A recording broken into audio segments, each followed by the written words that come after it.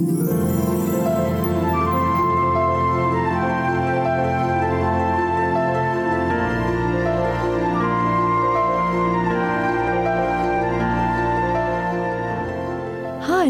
I'm Marilyn, the Two-Tip Lady, and I love giving 2 simple tips to make your life more simple.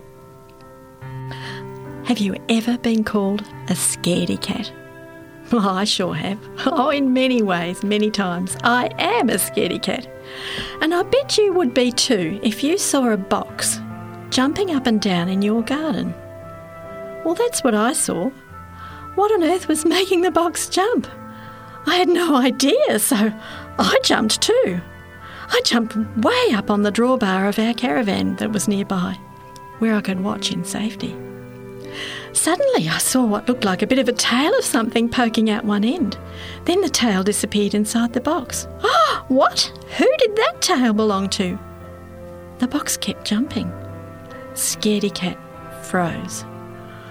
Was it a snake hiding and just waiting to slither out and snap its jaws around me? Well, from my perch, I kept close watch. The box kept jumping. Have you ever seen a box jumping? Oh, phew, eventually I heard my husband coming home. Oh, what a relief.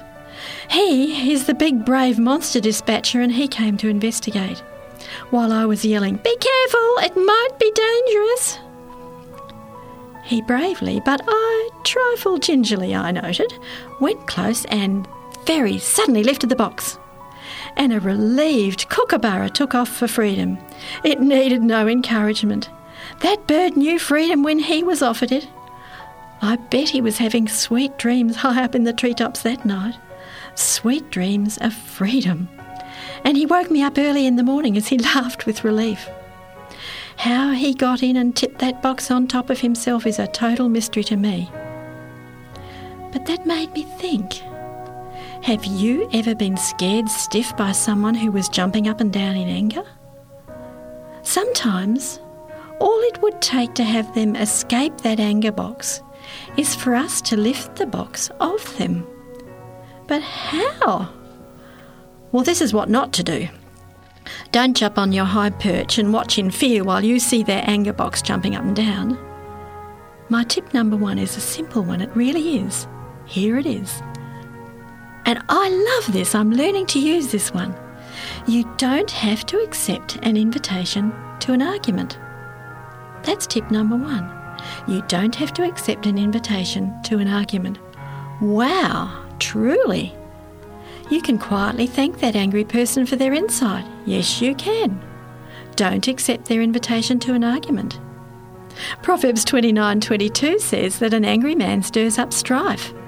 So let's try to diffuse the anger. That's our job.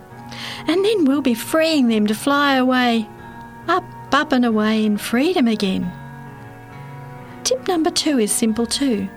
Quietly and sincerely say, "Thanks, I'm hearing you."